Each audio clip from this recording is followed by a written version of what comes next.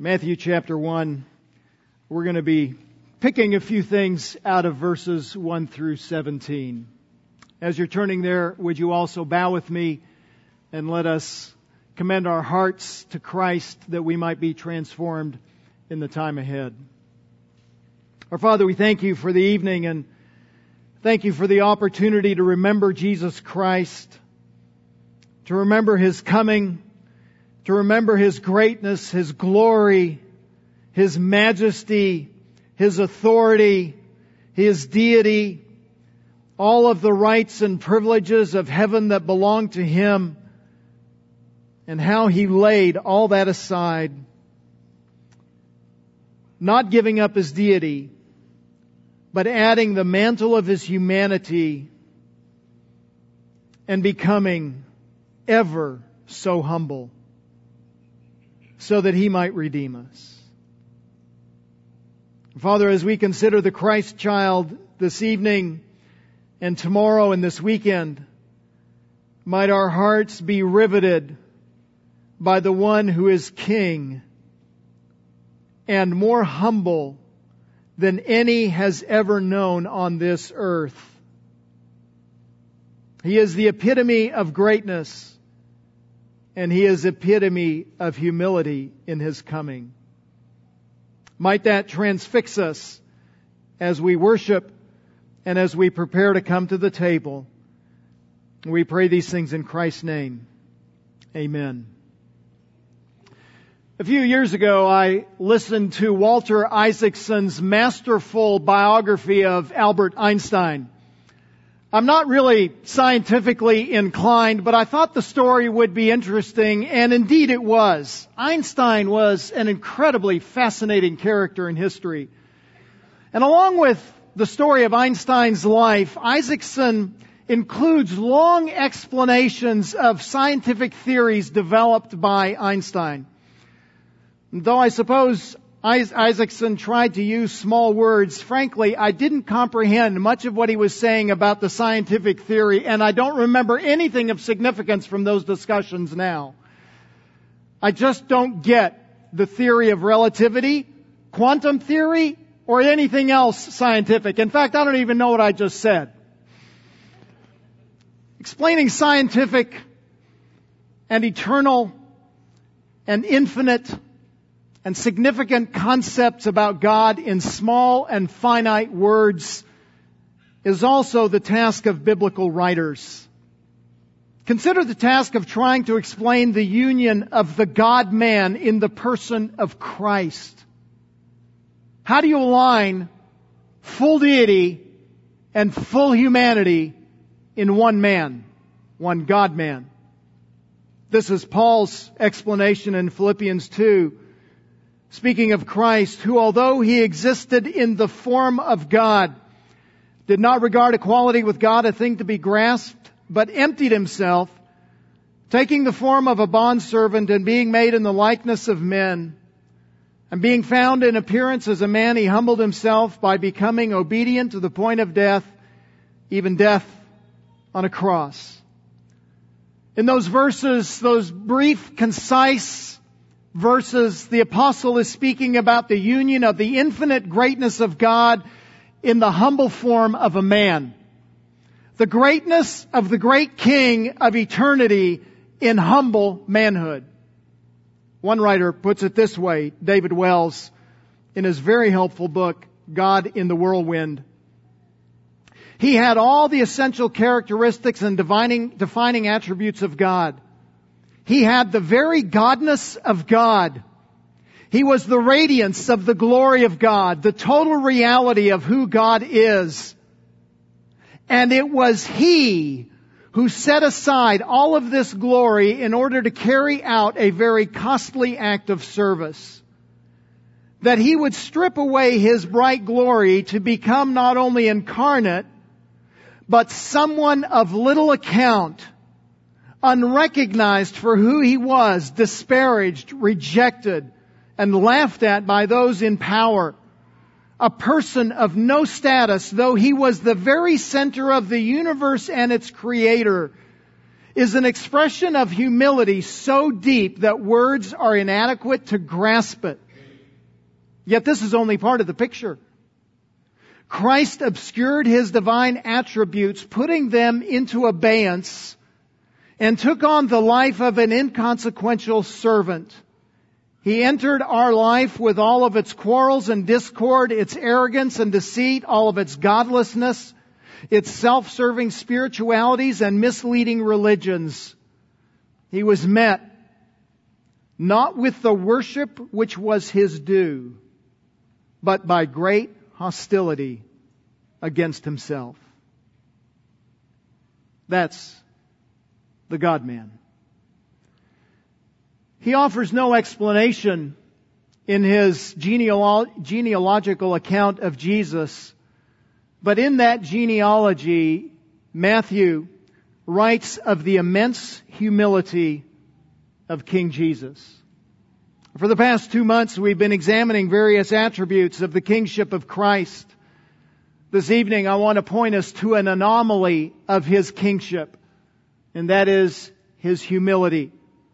From the genealogy in Matthew 1, let's observe 3 attributes of the humility of the great King Jesus. 3 attributes of the humility of the great King Jesus. First of all, let us see the humble King who redeems sinners. The humble King who redeems sinners. As you read through this list, and I won't take the time to do it right now, but perhaps you might do it tomorrow.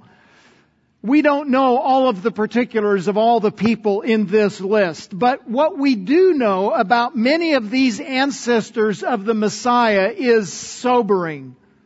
Sin, even extraordinary, unreasonable sin, is not just in this list. It just seems like it's common in this list. Consider verse 2. Abraham was the father of Isaac, Isaac the father of Jacob, Jacob the father of Judah and his brothers. You remember Judah, don't you? Judah was the loving brother who sold Joseph into slavery into Egypt by hand of the Ishmaelites. Verse 3, Judah was the father of Perez and Zerah by Tamar. Remember Tamar? She was the daughter-in-law of Judah, who pretended to be a prostitute to get someone to provide her with a child to carry on her lineage. And she ended up being impregnated by her father-in-law. That's right. Incest is in the genealogy of Jesus.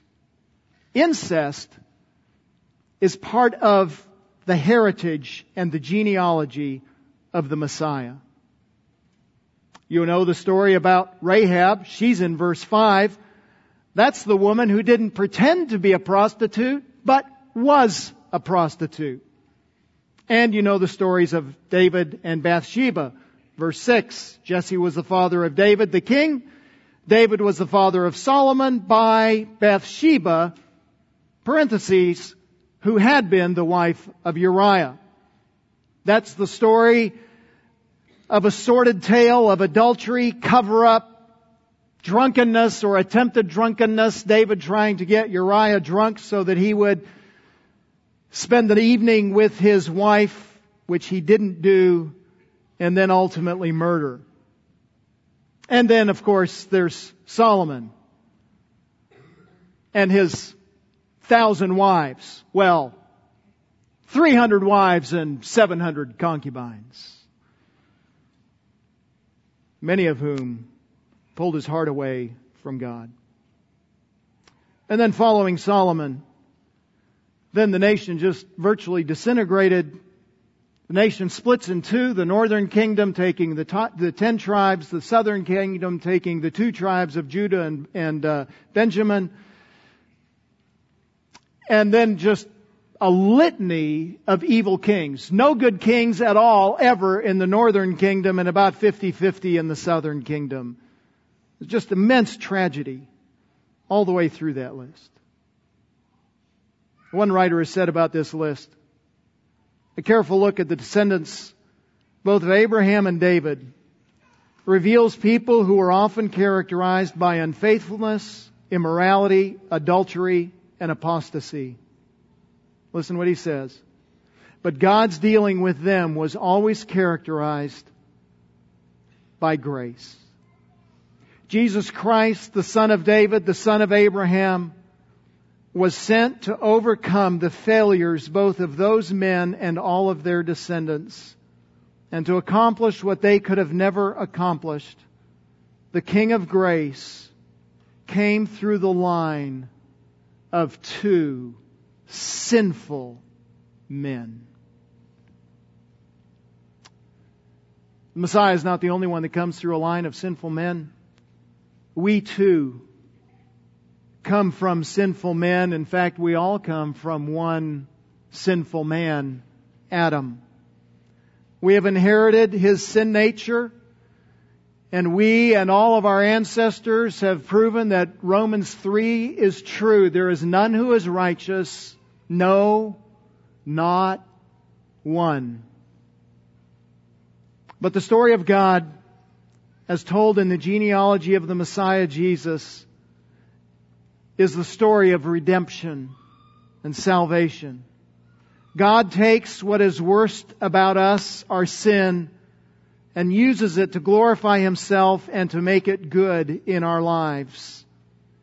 Yes, you and I are also sinners like the people in this story, and we have family members who have all sinned, and we and our families and our friends still sin on a far too regular basis.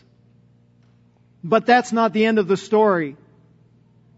The end of the story is the end of the genealogy that terminates on King Jesus, who in humility comes to buy our sin, to redeem us from sin, and to bring us back into fellowship with God the Father. The end of the story terminates on the humble King who redeems every kind of vile sin and liberates us from that sin by means of His humility. In this account, we have the humble King who redeems sinners. There's another characteristic of this humble King in the genealogy, and that is the humble King associates with the outcast. It has been said that the average man will bristle if you say his father was dishonest, but he will brag a little bit if he discovers that his great-grandfather was a pirate. That's right. Somebody is going to come up to me at the end of this service and say, my great-grandfather was a pirate. Really? He was. There's no bragging about this list. Not only were many of the identifiable people conspicuous sinners, but they were outcasts. They were the kind of people you would not want to identify yourself with. If your child came home with one of these people and said, Mom, Dad, I want to get married to this person, you would shake your head and you'd be on the phone calling Pastor Keith, hopefully him, or maybe me, and saying, what do I do? We've already mentioned incest, prostitution, murder. But beyond that are the kind of people in this list that nobody in Israel would want to identify with. We mentioned Rahab, verse 5. She was a prostitute. The problem was not just that she was a prostitute, but she was a Canaanite. She was an enemy of Israel.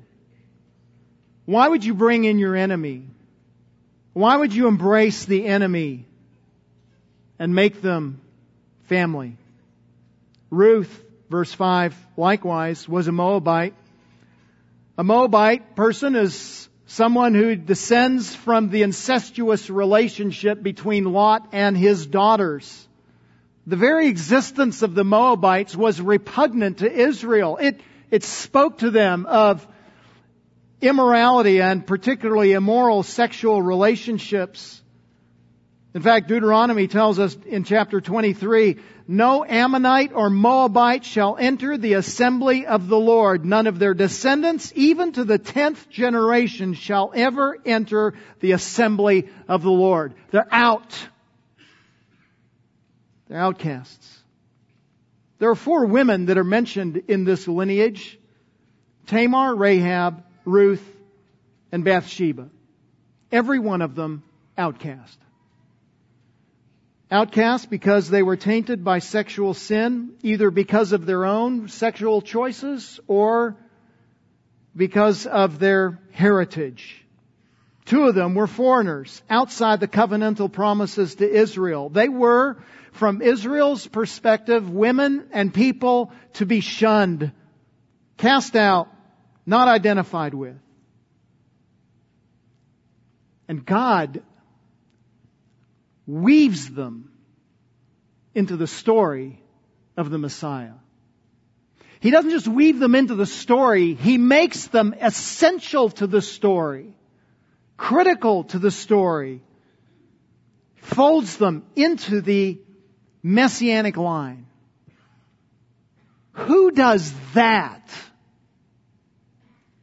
Who takes people that are outside, the enemies, the reprobates, and says, mine? God does. That's who.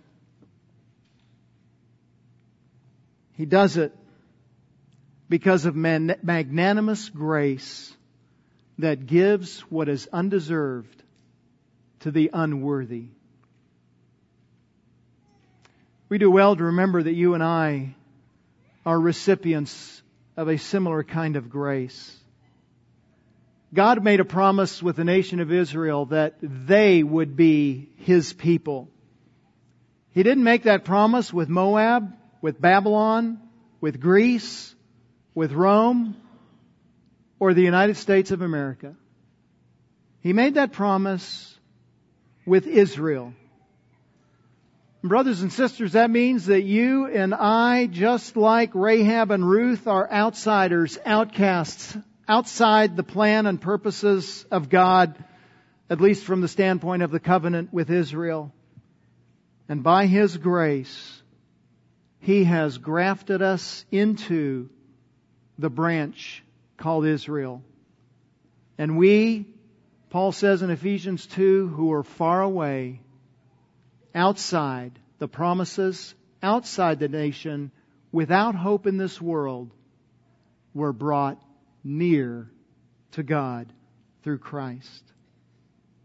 God brings in the outcast and puts them into the lineage of the Messiah. And He also makes those outcasts His children. And we don't need to look very far to see outcasts. We can just look around the room and say all of us are outcasts who, by the grace of Christ, the grace of the humble King, were brought near. We have a humble King who redeems sinners. We have a humble King who associates with the outcast. And we have a humble King, thirdly, who is a great King. We have a humble King who is a great King. There are 2 genealogies about Jesus, one here in Matthew chapter 1, the other is in Luke chapter 3. The 2 genealogies are different.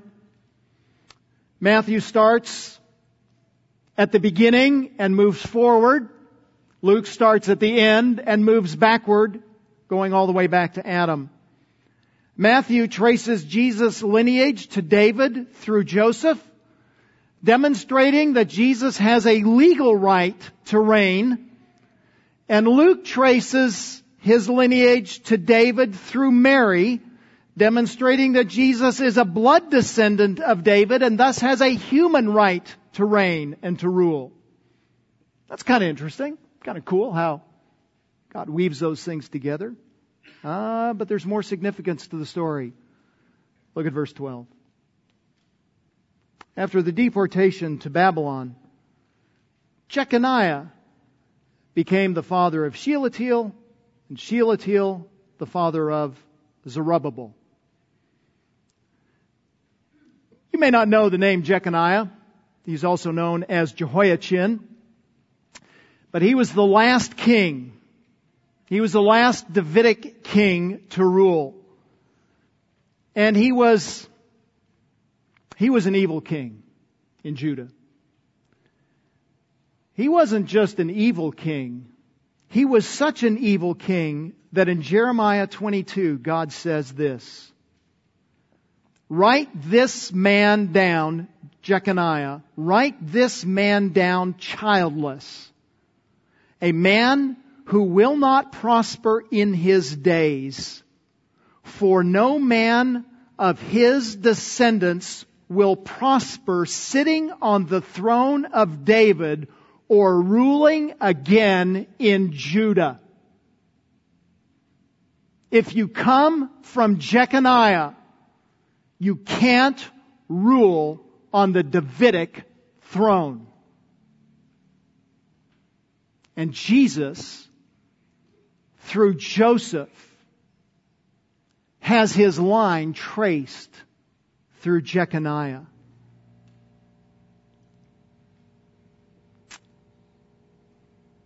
But Jesus was not a physical descendant of Joseph, and he was not a physical descendant, therefore, of Jeconiah, though he was still a descendant of David.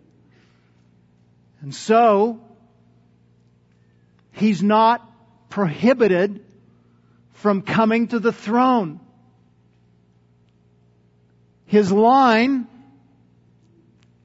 still goes to David. He has a legal right. Joseph's his legal father, though not his biological father. But his biology still goes to David as well, this time through Mary in Luke. So Mary has the regal connection, but not the right to rule. Joseph has the legal right, but he's under the curse. And Jesus, because of the uniqueness of his birth, is able to fulfill the ability to sit on the Davidic throne and avoid the curse of Jeconiah. Jesus avoids the curse and still has the right to be king. That's amazing.